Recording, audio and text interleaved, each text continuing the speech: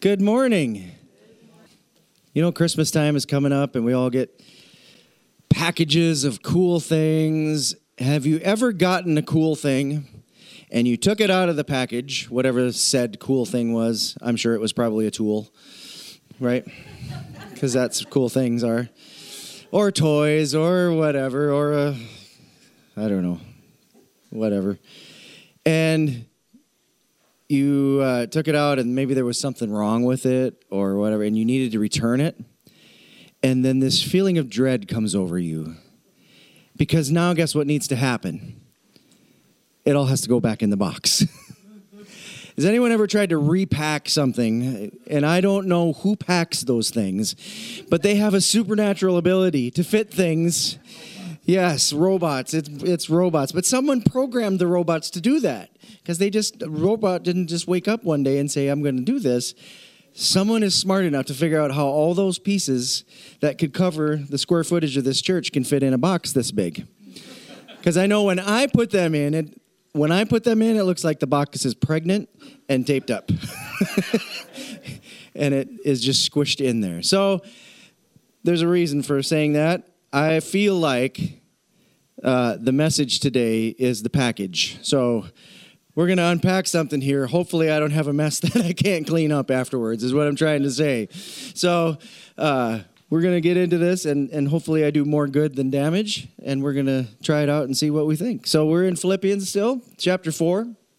And last week, we talked about the verse right before this, the book of life. How many are glad that your name is written in the book of life? Come on. Your name is recorded in the book of life. And then we ended with the next verse, which is the first verse in our section today. Rejoice in the Lord always. And I'll say it again, rejoice. Let your gentleness be evident to all. The Lord is near. Do not be anxious about anything, but in every situation, by prayer and petition with thanksgiving, present your requests to God. And the peace of God, which transcends all understanding, will guard your hearts and your minds in Christ Jesus.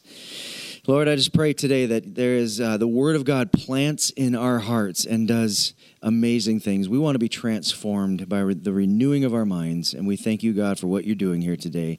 In Jesus' name, everyone said, amen. Now, as you're reading the scriptures, we're talking about, like we talked about Revelation this morning, that you can read it with your mind, and we're holistic. We're body, soul, and spirit, right? Our soul is part of our mind is part of our soul, and we use our mind, but our spirit also reads as well. And so sometimes, there will be, God will get your attention with a scripture that isn't necessarily even in the right context, but God gets your attention, and the Lord speaks to you or whatever. As a pastor, you're always looking for context, right? I want to know who was this written to and how was it written, so that we can pull out, this is written 2,000 years ago. I want the Holy Spirit, obviously, to highlight and bring revelation, but at the same time, there is context. It was written to someone for a specific reason or whatever, and so as I was going, of course, we're going verse by verse through Philippians, and as I was going through these, the verses seemed kind of random. There would be a couple sentences that I'm like, I know, that's good, and it's good stuff, but I feel like I'm missing something, which is usually the case. I feel like there's more to the story. Anyone ever had a conversation with someone and you're like, okay, and you're connecting, but in the back of your mind you're going, I bet there's more to this story than what they're, right? We human beings are master storytellers, especially when it's about something about ourselves. We like to create a story that makes us look in the best light possible, right? And so as a pastor, you learn after a while, or as a human being, someone who's married, honey, did you even look for it? Yeah, I looked. I have a hunch there's more to the story. It's not here, right? Technically, yes, you looked, but there's more to the story. I have a story. I found something for my wife the other day. Nobody cares. Jim cares. Yes. For the 999,000 times before that, it was she finds something for me because I looked, right? But this time, I found something for her. So it's the only time it probably will ever happen in our marriage, so I just wanted to put that out there. Yes, it has nothing to do with the message really, but just excited about that. But there's more to the story. So I was looking at the scripture. I'm like, I think there's more to the story here. And so sometimes you just need to back up. You need to get a broader view of things. And so I backed up to the very beginning of chapter 4. So we started at verse 4 today. So the very beginning of chapter 4, verse 1 says, "Therefore, my brothers and sisters, you whom," we've already preached on this, "but you whom I love and long for, my joy and my crown, stand firm in the Lord in this way, dear friends." And as I started just scanning through chapter 4 and really just kind of taking a kind of a more bird's eye view, you know, the wider, higher view, like what is this about? Obviously, rejoice in the Lord. It means we need to rejoice, right? You could pick out each one of those sentences, and it means something that is truly godly. But as you step back, here's the box that I'm opening up today. I don't know if we can get this back in the box after I mess this up, but here's what I'm suggesting to you today. And I hope that you never look at Philippians chapter 4 in the same way again. Here's what I think. I think that Philippians 4 is a blueprint for mental health and spiritual stability. Nobody was awed by that. It's always unique as you've spent just hours and hours with these scriptures. Sometimes you present things, and I've had time to process this, and you guys haven't. And so I'm expecting more, but I've had hours to process this. And so sometimes I'm like, that's it. That's all I get. So I think that Philippians 4 gives us keys to walking in spiritual stability and walking in the Lord in spiritual health and mental health. And so I'm gonna make a case for that today, and I hope that you guys come along for the journey with me. So we're gonna back up for this scripture. These are gonna be hard to read because it's long, but I more want the visual. So I want you to see in the first verse here, we just read that one. "Therefore, my brothers and sisters, you whom I love and long for, my joy and my crown, stand firm." How? In the Lord. That's the yellow box there. Stand firm in the Lord. And then this is all the way through verse 7. So at verse 7, which we haven't gotten to yet, we read it, but we haven't preached on it yet, "will guard your hearts and your minds in Christ Jesus," in the Lord.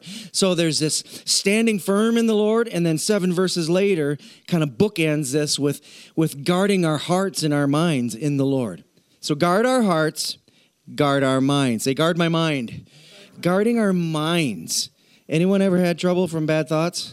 Yeah? Anyone ever made bad decisions from bad thoughts, from bad understanding of things? We want to guard our minds.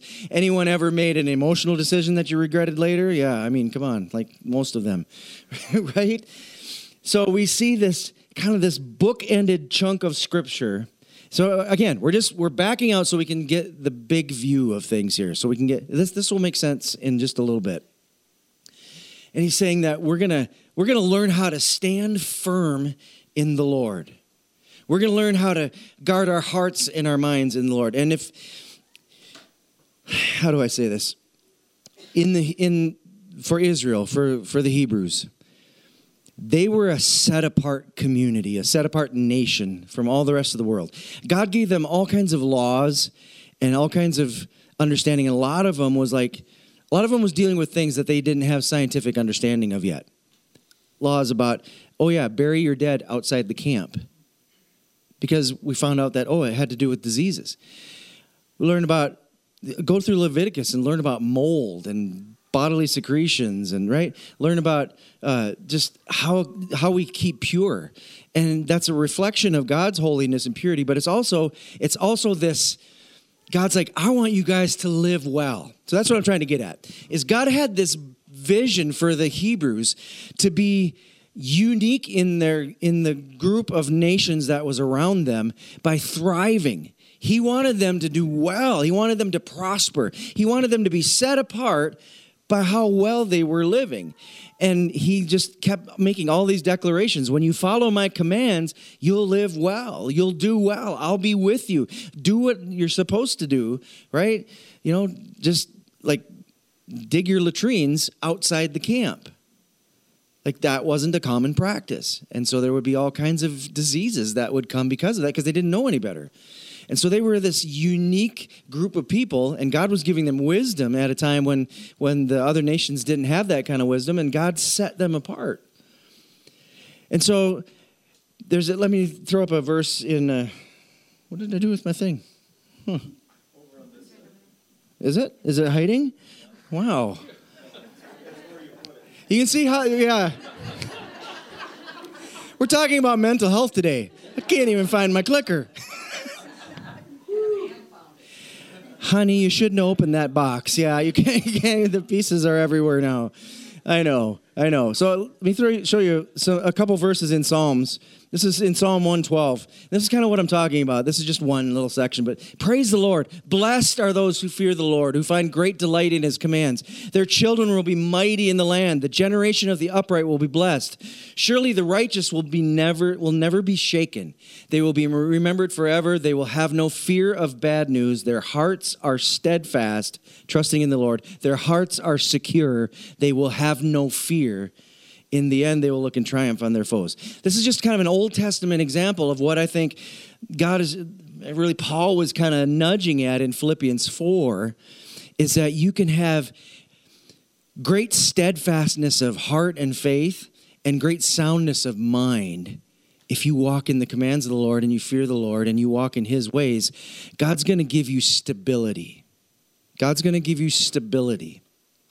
Does that sound like a good thing? God's going to give you stability. You're not going to be wishy-washy. You're not going to be up 1 minute, down 1 minute. You're not going to be thrown around. You're not going to be unstable. God wants us to have a sure foundation, a firm footing. And he wants us to walk with solid steps. Well, he doesn't want us to walk like this because that would be awkward. But you know what I mean. He wants us to be sure-footed. And he doesn't want us to be plagued with not to overdo it, but mental illnesses and mental conditions that are a result from internal, not a result from chemical imbalances or anything like that, but as a result from internal dialogue. And so let's you guys you're like, okay, you're going to have a long way to go, preacher. Let's go back to Philippians 4 verse 1. And I want you to see, a couple sections of verses in Philippians chapter 4. Therefore, my brothers and sisters, we read this already, you whom I love and long for, my joy and crown, stand firm in the Lord, right? So this chapter starting out with standing firm. This is how my life is going to be planted. It's going to be firm. It's going to be solid. It's not going to be shaky. In this way, dear friends, I plead with these gals to be now I find this very interesting, of the same mind in the Lord. We already preached on this. We already read it. We already talked about this kind of stuff. But in the context of mental health, in the context of steadfastness, all of a sudden Paul is saying, I don't want you to get distracted by your divisions, because I want you to be healthy. Paul loves this Philippian church. We've talked about that over and over and over again. He knows them. He's been with them. He loves them. He wants them to do well. Watch out for this. You're doing this good. Here's how you're going to live well. And so in the middle of this, he's saying, I want you to be of the same mind. How do you be of the same mind with someone that you disagree with? The Bible says that we have the mind of Christ. So what he's challenging them is lean into Jesus. Be of the same mind where? In the Lord. Next section of this, Philippians 4, rejoice where? In the Lord, right? We're talking about steadfastness of heart and mind. Rejoice. That's an emotional, intentional response and a choice. I'm going to rejoice in him. I'm going to have joy in the Lord. I'm going to rejoice in God. That's an emotional and volitional decision to point towards God and rejoice. He's telling us how to have a healthy emotional life and a healthy mental life here. I know you're not convinced yet, but I hope we get there. So he goes on, and he says some more things, and then he ends with, in verse 7, he actually goes on a little bit more, but the bookend of what we're talking about today, he says, the peace of God will guard your hearts and minds. So he talks about standing firm. Then he talks about minds, be of the same mind. Then he talks about rejoice in the Lord, which is our hearts. And then he finishes that section with the peace of God is going to guard your hearts and your minds. Nope, don't put it there because then you won't find it again. All right. Has anyone ever felt, how do I want to say this? Anyone ever felt like the pressures of life tend to want to overwhelm you emotionally and mentally? I mean, is it, maybe you're still good, but there's that opportunity. There's an opportunity as we walk through the world for the daily pressures and concerns of life, for the daily chatter of those around us, for the attacks of people, for the attacks of my own mind, for the attacks of the enemy, to want to shake me emotionally and mentally. And I think Paul is just laying out a great blueprint here for, guys, I want you to be stable. I want you to be rock solid. Not that you don't have stumbles, right? But you're going to recover from that. Part of being strong and stable is that when you do trip, you can recover, right? You can stand back up and get your footing again. Like, we're all going to make mistakes, but Paul's saying, I want you to press into some of this stuff, and I want you to understand that this is tricky business. So there's things that we can do. So back to this, the broad view again. I do this for the visual. I'm a visual person, obviously. I just, things make sense to me when I see them. I want you to see this. There is a line right in the middle here. So we're talking about standing firm. We're talking about good mental health, emotional health, standing firm in the Lord. Let's see if you can recognize this. You see it? Right there? Okay. You got it? Anyone get my subtle hint of where we're pointing at here? Okay. Just in case. All right. We all know where we're going next? Yep. Right in the middle of this, Paul says, do not be anxious about anything. It's the only negative command in the whole of chapter 4. It's the only, hey, watch out for this. Look out for that. Don't do that. It's the only one in the entire section of chapter 4. And he's saying, we got to be careful not to let anxiety creep into our hearts and our lives. Well, yeah, that's easier said than done. I don't know. Or maybe sometimes we don't even know we're anxious. Anxiety.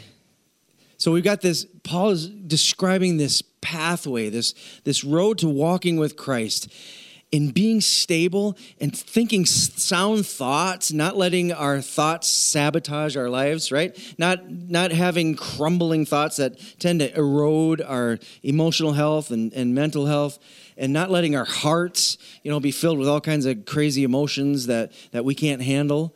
And what he says, he just gives this command. Do not be anxious about anything. And I think about it like this. I feel like where, I don't even know where that's heading to, but whatever. The road to walking with Jesus, anxiety pulls us on this off-ramp. And we have the best of intentions. We're driving in our car. We're singing Jesus songs on the radio. And wait a minute. All of a sudden we accident. Anyone ever been on maybe, I don't know.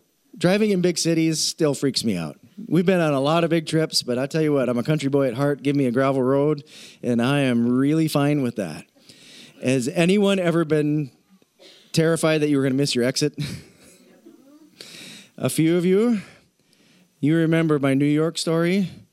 So we're on our very, very, very first big family trip that Rapid City or Duluth was as far as we'd ever went. Like we can barely make it to there, right? And like 2015 or 14, somewhere in there, the kids were younger, and we're like, let's do something crazy. So Marnie and I are on a date, and so we're like, let's go to the Great Lakes, and so we called it the Great Lakes Tour. Well, then we're like, I'm kind of famous for this.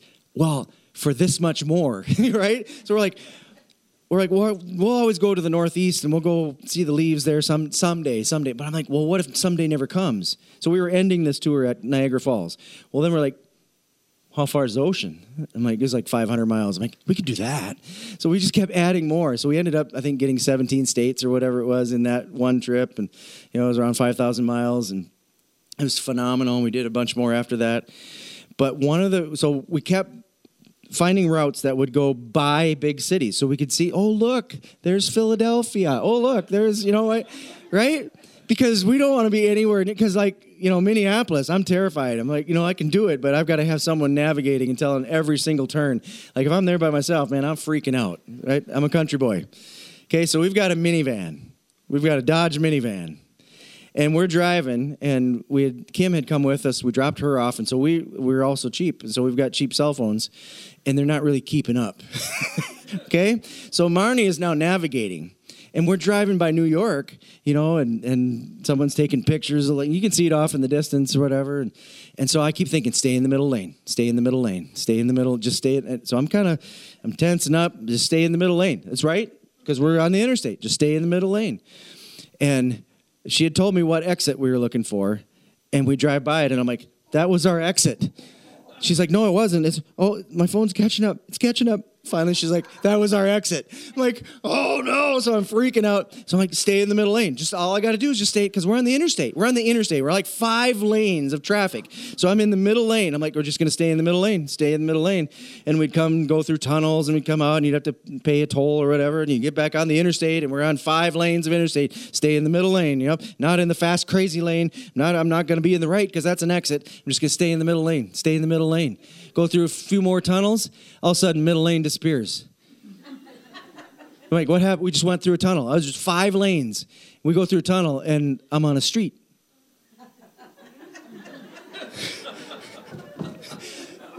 I didn't turn.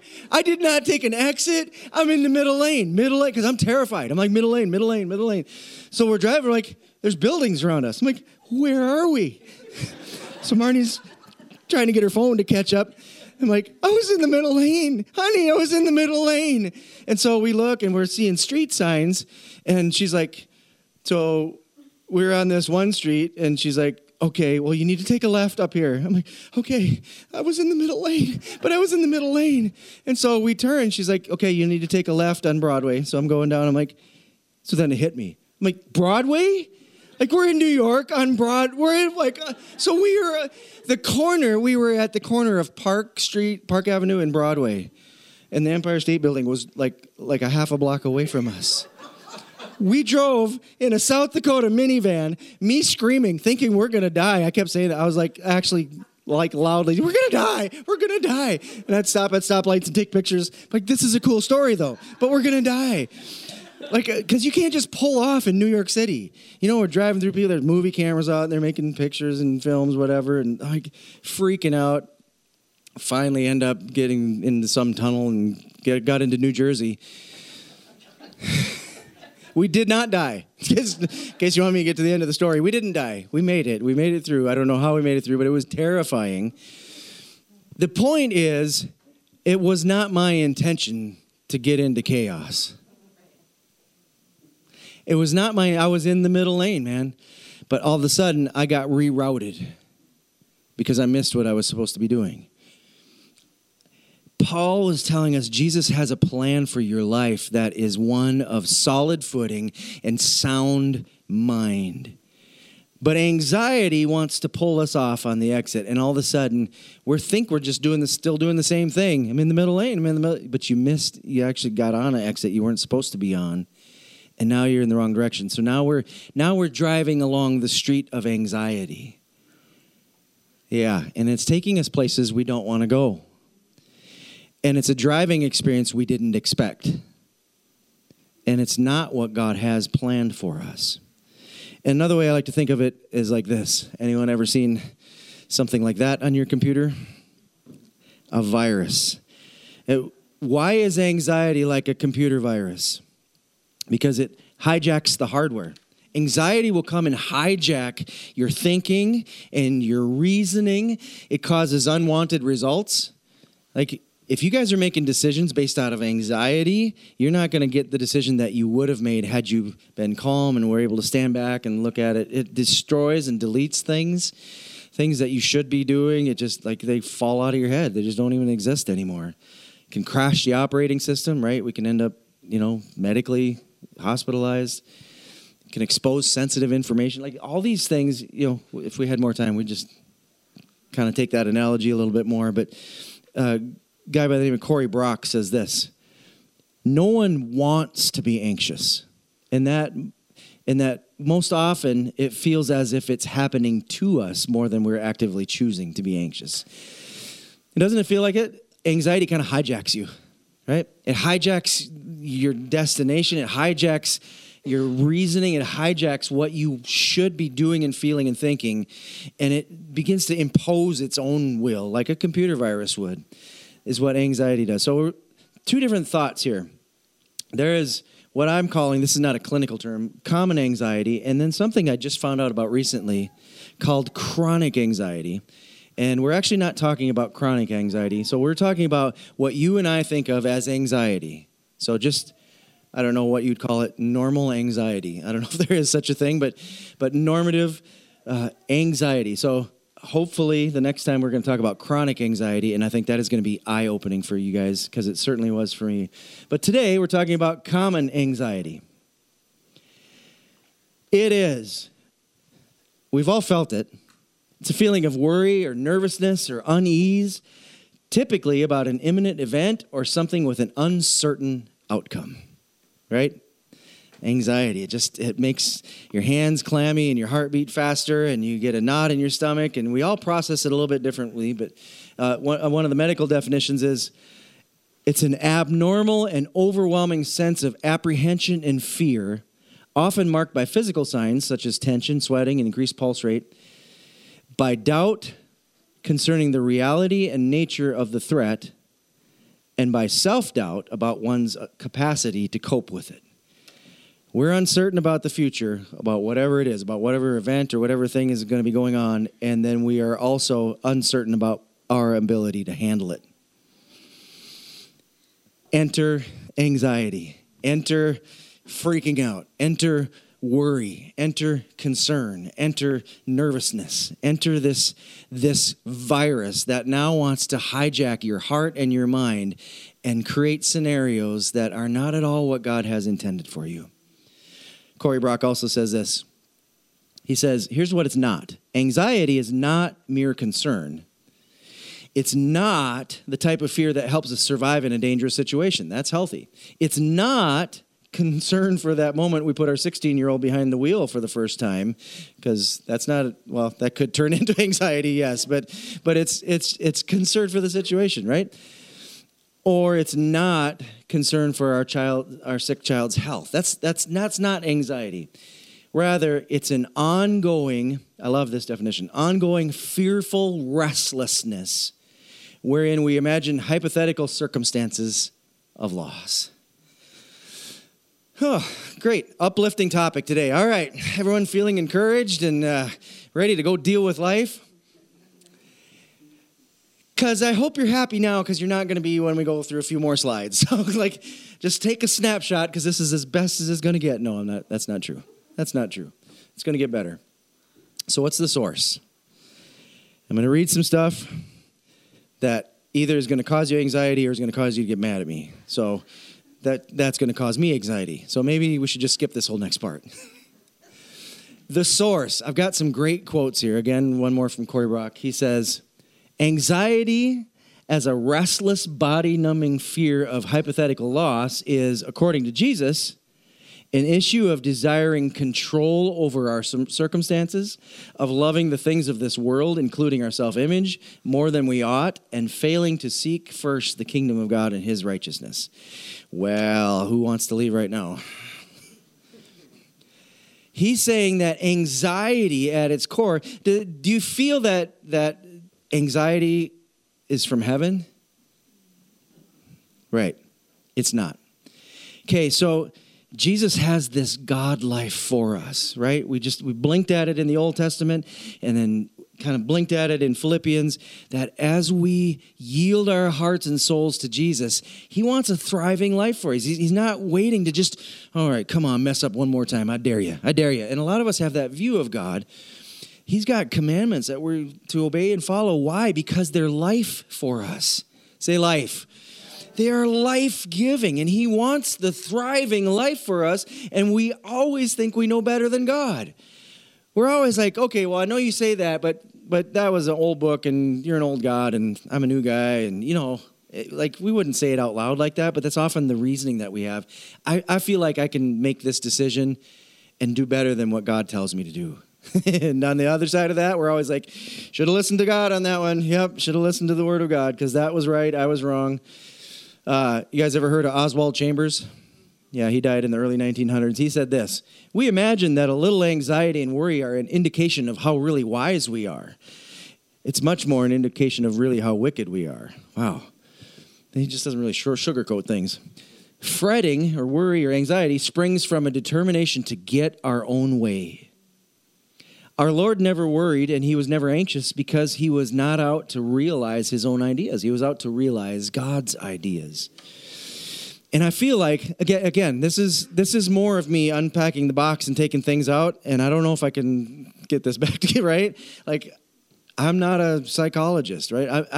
What I'm sharing with you today is what I see in the Word of God, what I feel the Holy Spirit has illuminated in my heart, and what I've experienced in experience, in my own life and with you guys, or not you guys, other people that are anxious. Okay? This is experiential. This is not clinical. So I'm not giving you like a definitive. I'm giving you some thoughts on what I think God, the Lord, is saying, and what I've experienced and seen what works and what doesn't work. And some people that are way smarter than me, like Oswald Chambers. And I feel like a lot of times when we want to deal with anxiety, I want to find a book or a pill or a show or something that is going to change how I feel on the inside so that I can still get my own way. I'm just going to stand in this awkward position for a while. As I was ruminating on this, man, that just ripped my guts out. I'm like, I want to deal with anxiety in such a way that I can make it go down so that I can still follow on the path that's producing the anxiety in the first place. I don't want to release control of my life to Jesus because that's just too scary. And so I grip on to control of things. And I have this illusion that I can manage my life. I can't even manage my own life, but I try to manage your life and the government's life and, right, society's life. And I twist and I squeeze. And the end result is the harder I squeeze, the more anxiety juice comes out. Right? Maybe not you, but certainly me. And that's what happens when we try to control everything. And we don't think of it like that, but that's really what we're trying to do. Our Lord never worried because he wasn't anxious because he didn't have his own agenda. David Paulison says, "Worriers act as if they might be able to control the uncontrollable. Central to worry is the illusion that we can control things. The illusion of control lurks inside your anxiety. Anxiety and control are two sides of one coin. When we can't control something, we worry about it." Ugh. Are you with me? Are you bleeding? And right? Are we still okay? You haven't left yet, so all right. What does Paul give us for keys to peace and a sound mind in the middle of this? He says this: "Let your gentleness be evident to all. The Lord is near. Do not be anxious about anything." Let's hit this one quick. Let your this threw me. This is the verse that caused me to step back a little bit. I'm like, I'm missing something here. Like, yeah, we know the fruit of the Spirit is love and joy and peace, patience, kindness, goodness, gentleness, faithfulness, self-control. Like, what does one of the fruits? I don't understand. In the middle of this section, why is Paul just blurt out, "Be gentle"? That seemed odd to me. It seemed out of place. And when you find something that seems out of place, you should dig into that. And so I did. And I'm like, why, Paul, are you telling us to let our gentleness be evident? And gentleness doesn't just mean what Libby's doing to Miss Grace over there, being gentle, just carefully holding. Like, I'm not the most gentle person in the world, but I got to hold babies the other day. They survived. But that's not necessarily what the gentleness is talking about here. It's not talking about you play nice with kids and they don't get hurt. That's not really what it's saying. The definition, I was going to put the Greek word up there, but I didn't. Bruce Hurt says this gentleness, this word gentleness, it stands for the spirit or attitude that does not seek to retaliate. It denotes one's willingness to give and take instead of always standing rigidly on one's rights. This is the person, the gentle person, is the person who is yielding his rights and is therefore gentle, kind, courteous, tolerant, as one has described it, and exhibits a sweet, reasonableness, or a sweet spirit, or an ability to extend to others the kindly consideration one would wish to receive themselves. This forbearing person is not spineless, but selfless. All of the sudden, in the middle of this treatise on mental health, Paul said, you need to be gentle, which is the opposite of self-absorbed. And I'm just going to posit to you, as a pastor for 28 or 29 years now, I'm just going to tell you, so much of what we see as mental health kind of issues, just its root is in selfishness. Now, you can send me hate mail if you want. I'm just going to throw that out there. And that has helped me have a sound mind in so many ways. Whenever I would struggle, I've shared this before multiple times, but whenever I would struggle with quote-unquote depression, and I kind of have off and on my entire life, whenever I would struggle with prolonged periods of the weight of this dark cloud on my life, when I would wake up and just, I could be sad and miserable and whatever, and I couldn't put my finger on it, when I finally would get brave enough, after days or weeks, I would say, all right, I know where this is going, God.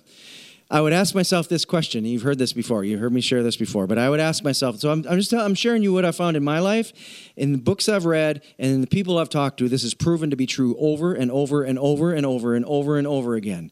I asked myself this question. Where in my life did I not get my way? And I find 10 times out of 10, I can trace my source of depression back to that. But it's so hidden and so camouflaged, I don't notice it anymore.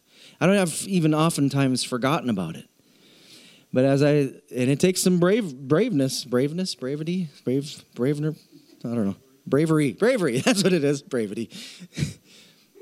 To peel back some of those layers and go, I can't see, because initially, often you can't. You've been so wrapped up in the dark cloud, like we've forgotten what it is that initiated that. And often as you peel back one layer after another layer, and some of them are legitimate bad things, but, you know, I don't know. My hamster got run over by a car. Well, you know, in that scenario, I did not get my way. And I'm not talking about we shouldn't properly walk through grief. We shouldn't, but so often it comes from I didn't get my own way. I feel like this whole thing, I can think of times in my life where extended, like days or even weeks of time, where I've traced it back to one comment someone made to me. Really, Snaza? Are you two? But I didn't see it. I didn't notice it until I found out the key. Come on. Most of my mental illness, unless it's chemical, I'm not talking about medically diagnosed chemical imbalance kind of stuff. I'm talking about average man's kind of struggles that we walk through, where if they go on long enough, it's going to probably get diagnosed. I'm talking about that. And I'm talking about as I peel things away, I start going, oh yeah, well, when did I start feeling? Okay, what situations make, where do I recognize that I'm feeling most like this? Oh, okay. Oh, it's because they said I'm a turkey and I'll never be anything but that. All of a sudden I adopted that, put that over my whole life, and I didn't even realize that I did that, and so I had to walk backwards. And once I get to that spot, I'm like, okay, enough of this. And it just lifts.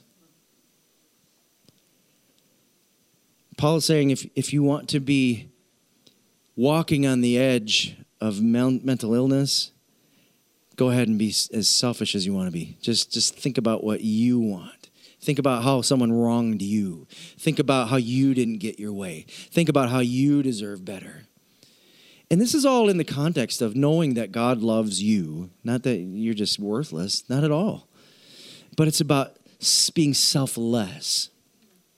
John Wooden says, it takes strength on the inside to be gentle on the outside.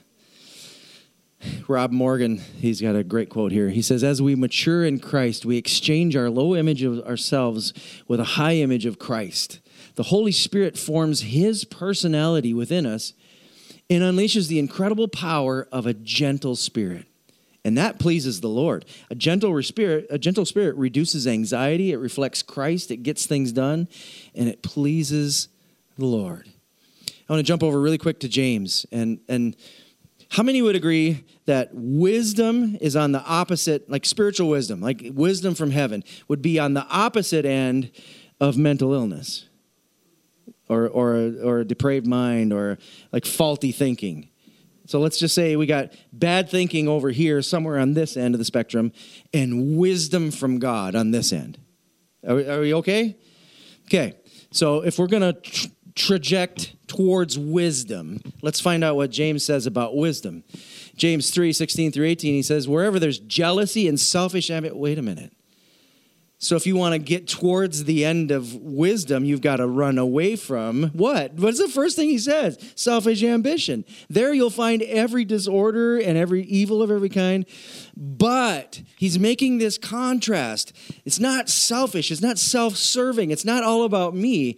He says the wisdom from above is pure. It's peace-loving. It's gentle at all times. It's willing to yield to others.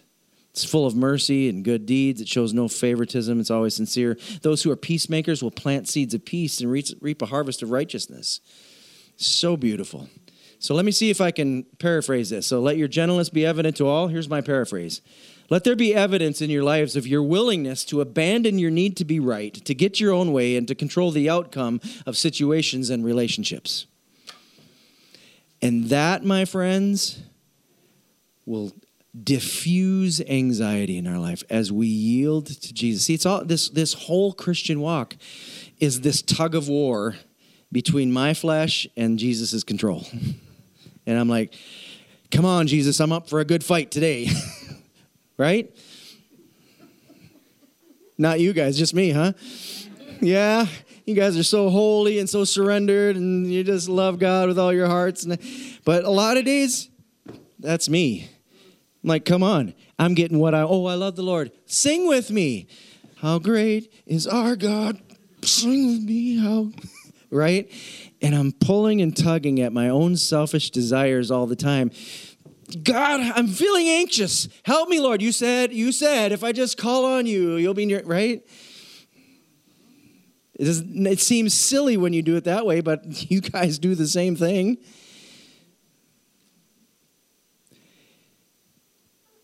There's keys in Scripture that God just doesn't want to read and just want us to memorize. God wants us to live them out. And it's going to open the doorway for heaven to flow through you guys' lives. So one of the ways that we diffuse anxiety is this age-old struggle for Jesus to have control of my life. All right, God, take the reins. Less of me, more of you. And the next point, we are done because we're out of time. But the next point is the next phrase, the Lord is near. Let your gentleness be evident to all. The Lord is near. I get anxious when I try to control things, and I get anxious when I think I'm all alone. And I know that when I surrender to God, He's near. He's near. He's with me. Don't we get less anxious, less anxiety, less fear when someone big and strong comes and sits beside us, right? And that we know that cares about us. When we're in the storm, like when we're going through a tornado, do we want to be left alone?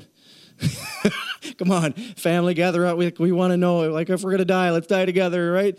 Like, we want people around us because it eases our fears. And right in the middle of this kind of dissertation on how to be mentally healthy, right in the middle of it is watch out for anxiety.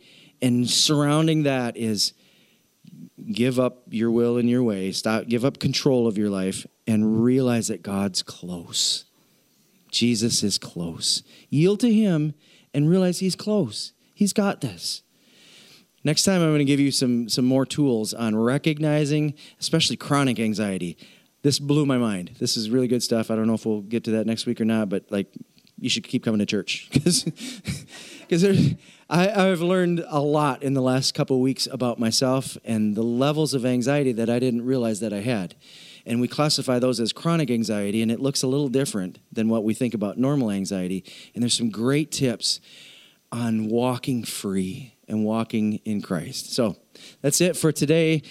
God, I just pray that you would bless this people. Lord, help us to realize the areas of our life that we're anxious in and the areas of our life that we're trying to hang on with clenched fists to our control of things.